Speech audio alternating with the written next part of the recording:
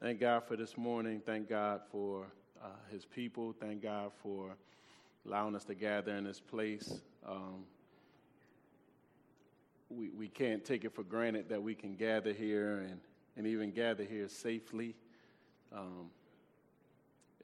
It's all God, right? Amen.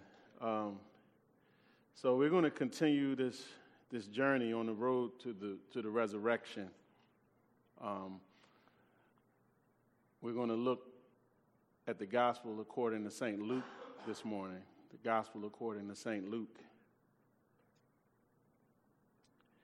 And I want you also, as we continue through this series and as we head to the resurrection, I want you to be encouraged to invite friends and family to come join us.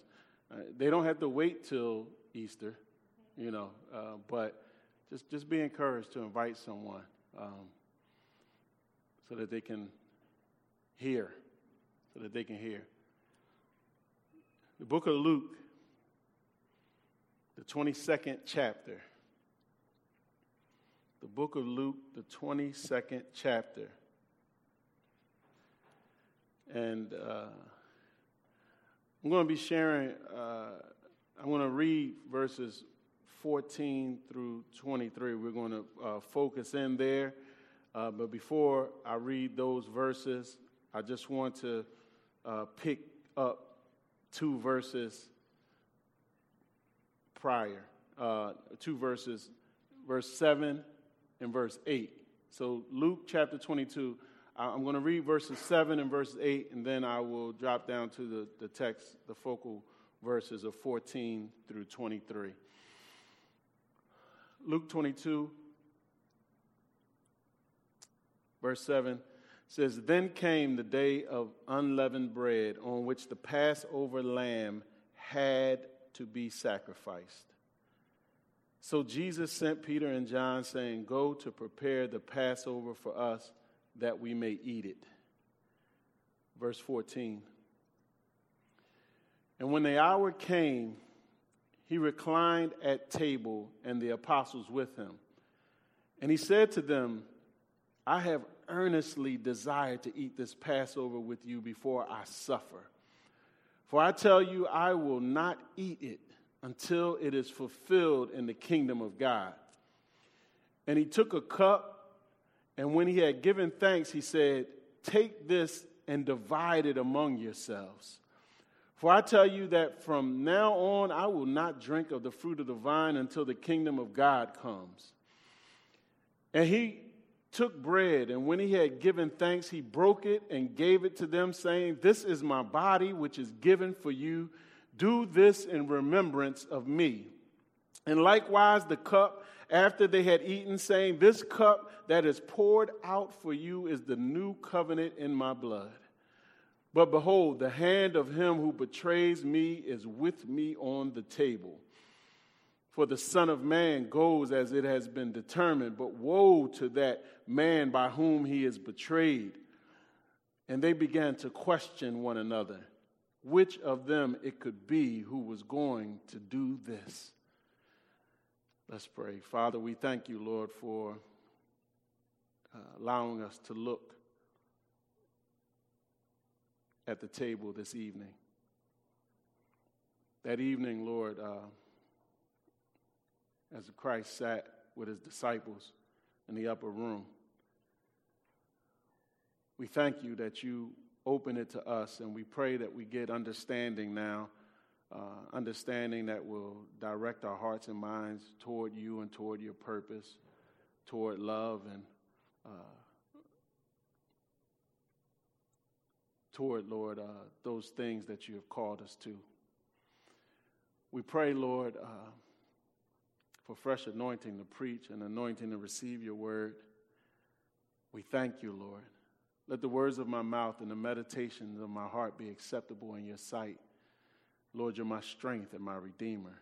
In Jesus' name, amen. Amen.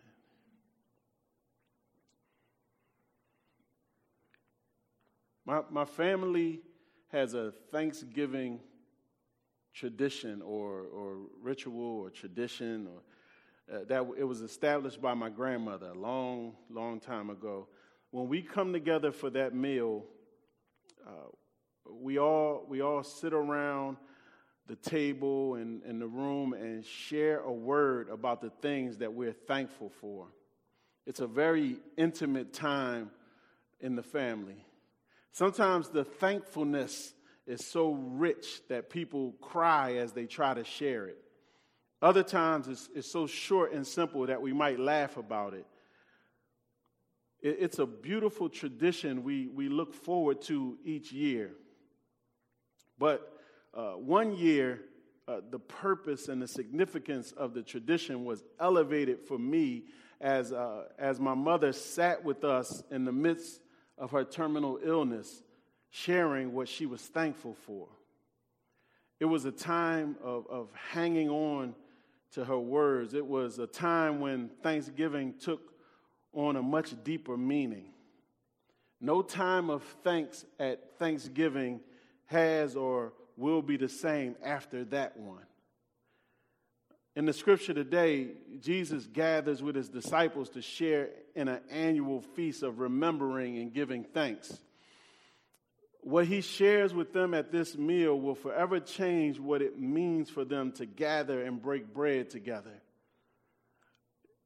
Here at this table, the Lord is serving sacrifice for supper.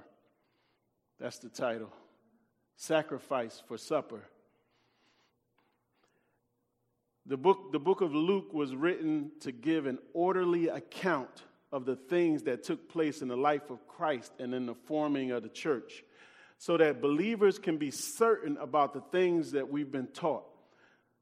Luke, the physician, the Gentile, the historian, is used by God to complete this book that highlights God's plan of salvation. He shows Jesus reversing many expectations, completing the work of salvation.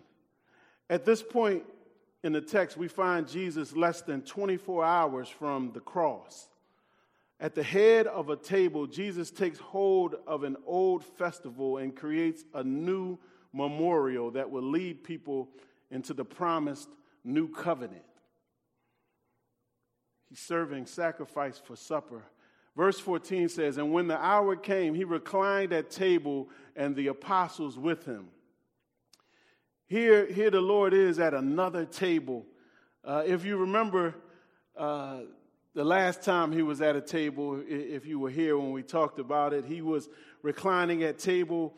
All kinds of chaos broke out. He was there in Bethany with the presence of Lazarus at the table after being raised from the dead by Jesus, and then the extravagant worship of Mary anointing Jesus with expensive perfume. But instead of showing him honor, religious leaders had decided that they wanted to kill him. Here, it's only about 6 days later. He's gathered at another table with his disciples now. Verse 7 lets us know that it's the day of unleavened bread when the Passover lamb had to be sacrificed. The Feast of Unleavened Bread, it's a 7-day holiday that God directed Israel to observe after he set them free from slavery in Egypt. It was called the Feast of Unleavened Bread because when God saved them, they left Egypt so quickly there was no time to add yeast and wait for bread to rise. They had been there 430 years, but when God moved, it was rapid. And this can help some of us while we wait on God for answers. It's good to remember how powerful he is and how quickly he can turn a situation, but still he turns it in his time. The first day of the feast was called Passover, and it pointed back to the way God delivered Israel from slavery in Egypt. The way he did it. Exodus chapter 12 describes it like this. After 430 years, God sending Moses and 9 plagues Pharaoh in Egypt was still determined not to let Israel go. So God sends the 10th plague and kills all the firstborn in that land, people and livestock. But before he did, he warned Israel and instructed each household to take a male lamb without a spot or a blemish and kill it. Before roasting and eating the lamb, they were to take the blood, some of the blood from the lamb, and spread it on the doorposts of their homes. The Lord promised that when he saw the blood of the lamb, hallelujah, when he saw the blood of the lamb, he would pass over that home and hold back the plague of death from them. The people did what God said, and then God did what he said he was going to do. There's still a blessing in obedience. It was the highest moment in Israel's history.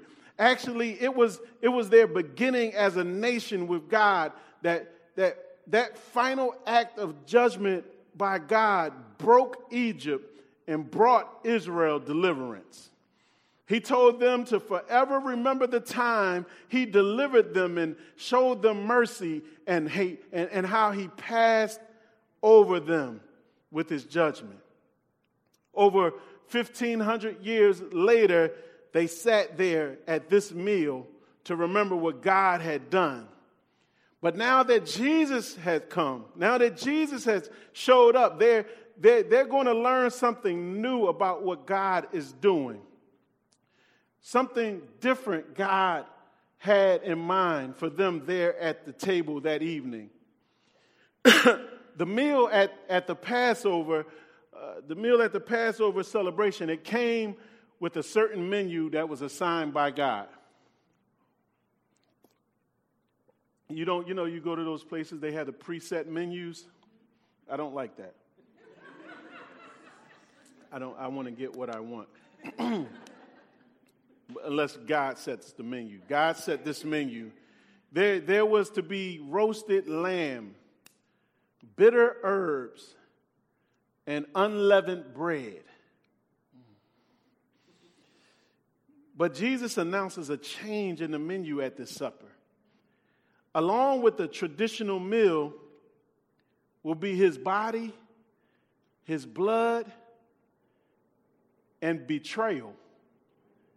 All on the table. His betrayal.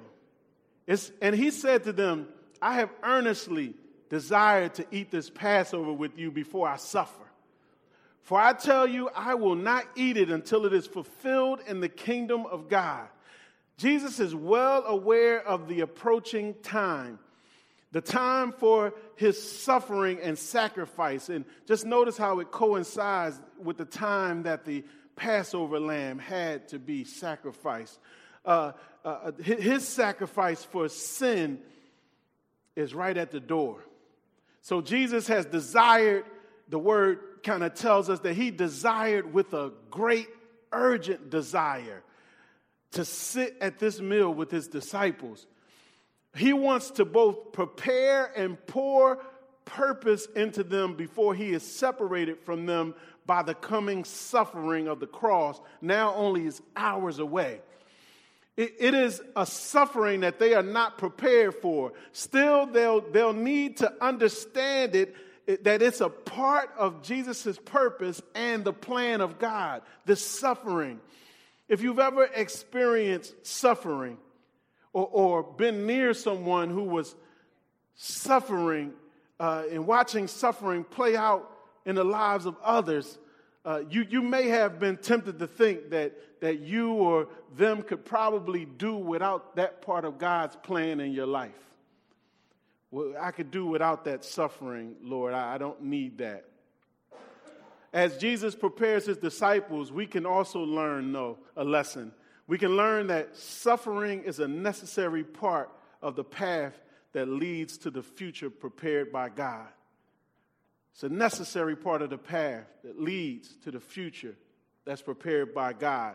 I could think of a couple more ways to argue that point, but I'll just ask one question and then I'll leave it alone and move on. Without suffering, would anyone ever long for heaven? You think about it driving home. Jesus begins announcing to his disciples that he won't share this meal in this way with them again. He's not only letting them know that he is going to be separated from them by suffering, he's also sharing something about this sacred, celebrated meal of Passover. It's been held in the highest regard, but it hasn't reached its highest meaning yet. It's not all that it should be. There's something more to this meal, something greater to be revealed now that Jesus is here. So here at the table, Jesus begins to unpack it slowly for them. And he took a cup, verse 17, and when he had given thanks, he said, "Take this and divide it among yourselves.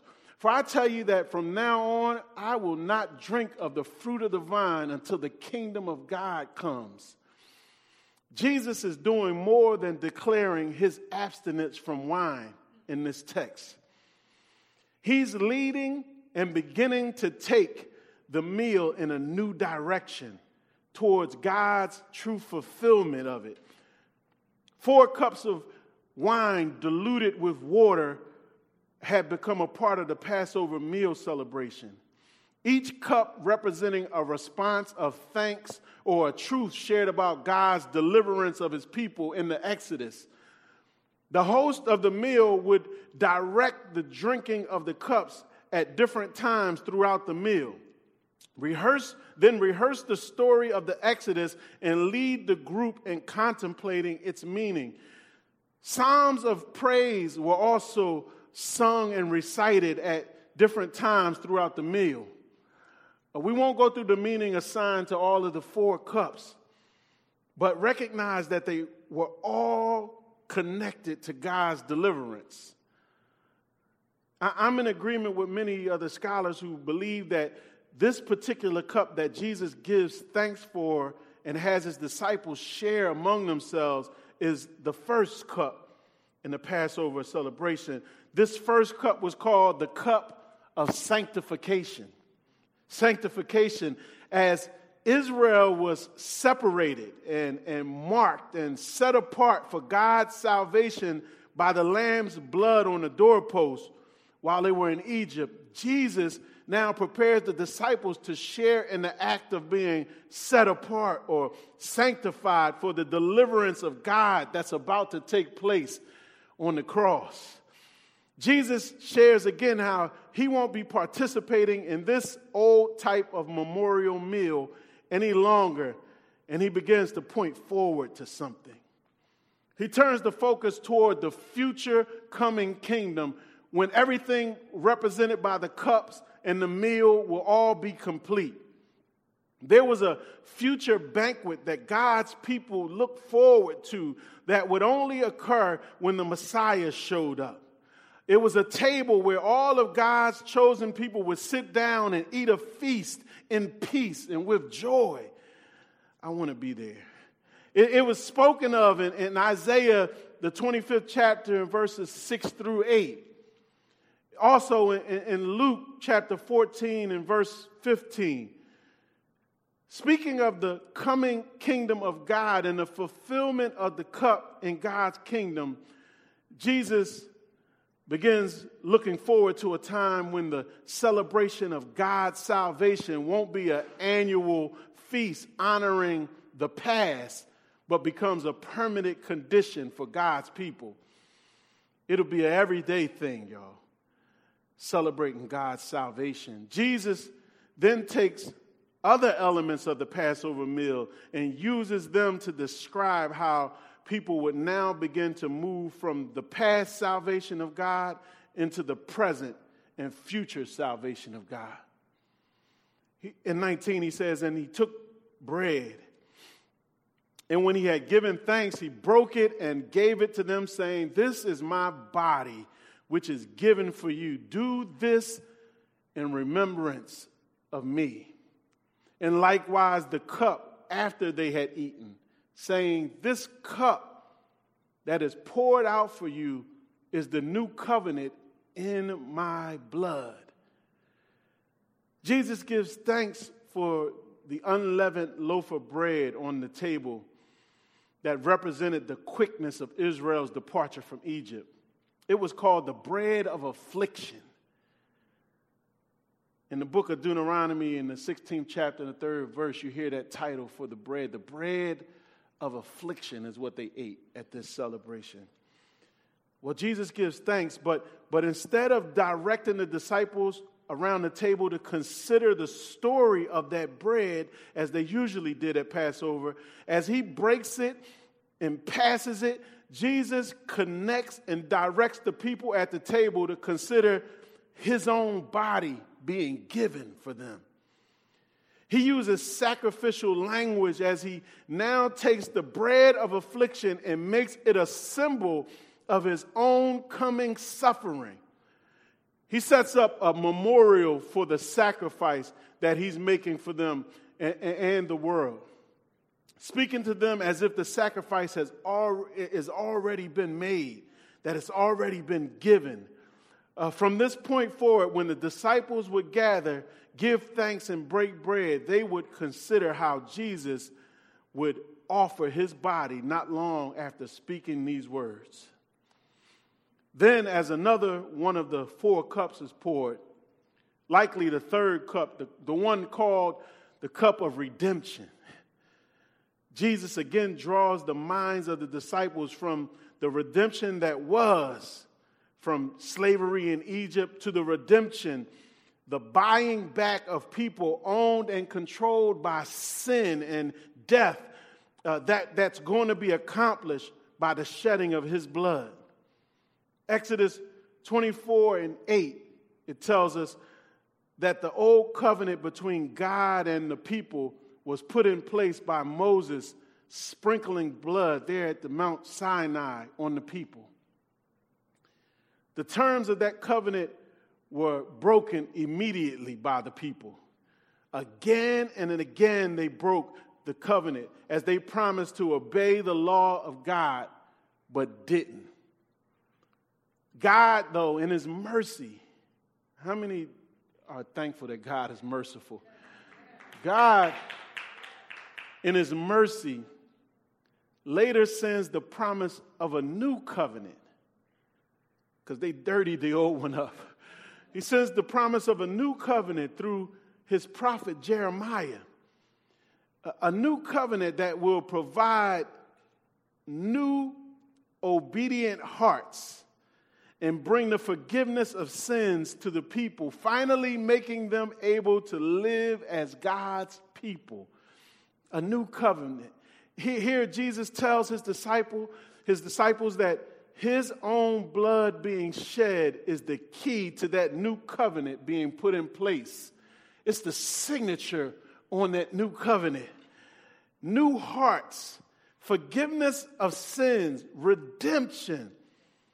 The book of Matthew tells us plainly that Jesus' shed blood puts the new covenant in place as it is for the forgiveness of sins. The Bible also tells us that without the shedding of blood, there is no remission or forgiveness of sins. He would sacrifice his body, shed his blood for them and for us. Although it was going to happen on the cross and not actually there on that table, it would continuously be remembered and represented by the bread and cup at that table, and the bread and cup at this table. And it would be to be remembered until he returns.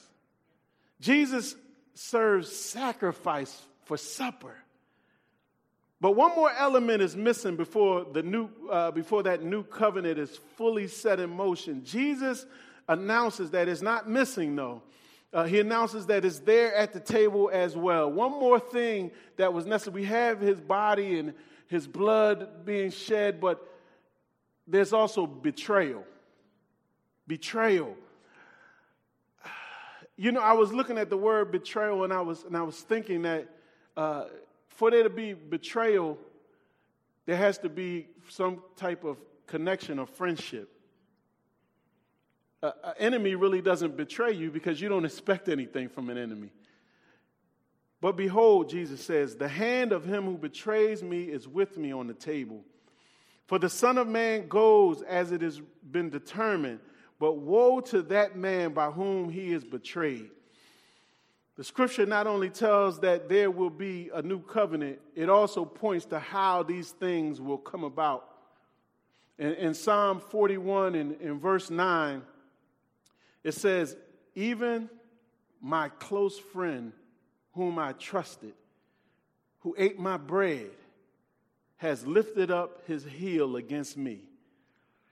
A lot of the Psalms look forward to the time of the Messiah, and this Psalm 41 kind of hit it on the head, what's going on at the table. It was determined that someone close enough to eat bread with Jesus would betray him. To sit at the table at that time and eat with someone was to show connection and relationship. It was an honorable thing to invite and be invited to share a meal with someone. The very word and act of betrayal is magnified here by being acted out by someone sitting at the table with him. Someone who was counted as a friend to Jesus. But in this we see the heart of Jesus. Knowing who it was that would betray him, not only did he invite and sit down to eat with him, we know who it was, by the way, Judas Iscariot.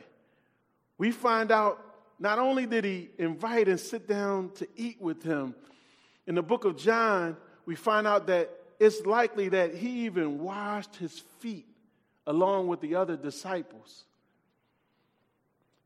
The love of Jesus was a complete love, a love that is probably beyond a lot of our comprehension, because I don't know how many of us would invite such a character to our table.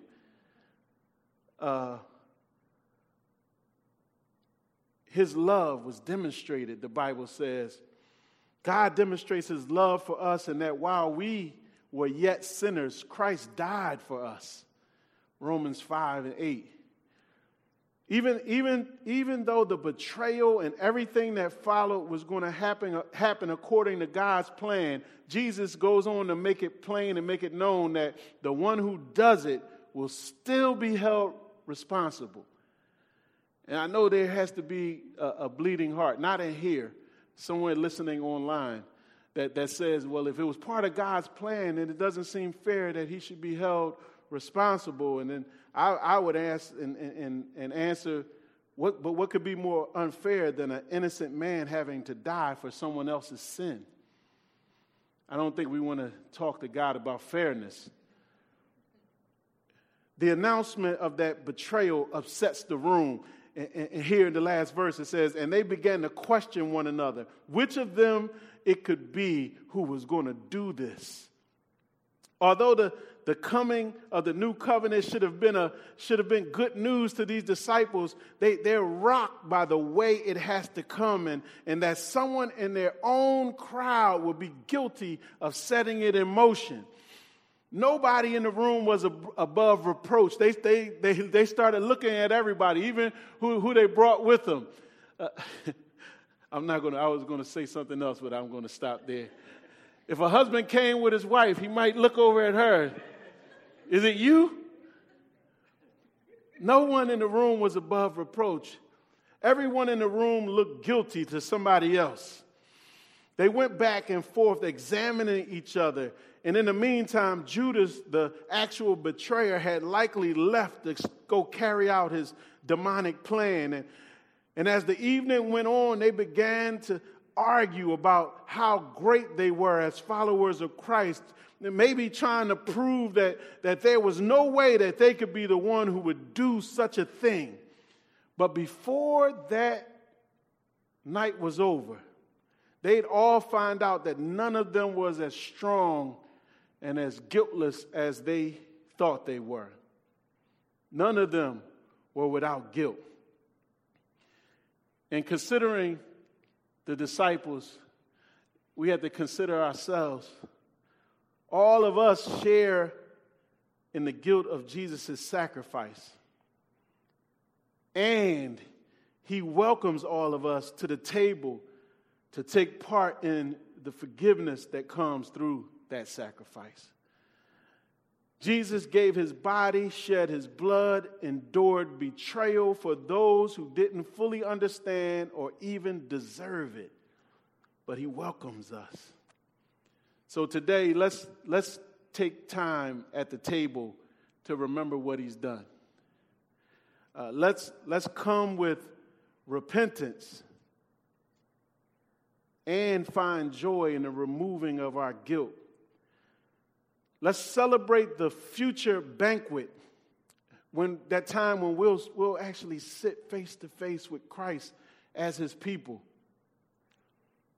And let's also consider others who have not yet come to Jesus and his table and ask for the strength and wisdom to reach them. Jesus serves sacrifice for supper. And we're going to partake of the table this morning. Let's pray. Father, we thank you, Lord. You provided what we could not. You paid a debt for us that we could not afford. And we thank you, Lord. We thank you for the immense love that was poured out at the cross. We thank you for the teaching and example of the table. We thank you for the invitation to your table. That if we have placed our faith in you, we may come and eat freely, recognizing that sacrifice and celebrating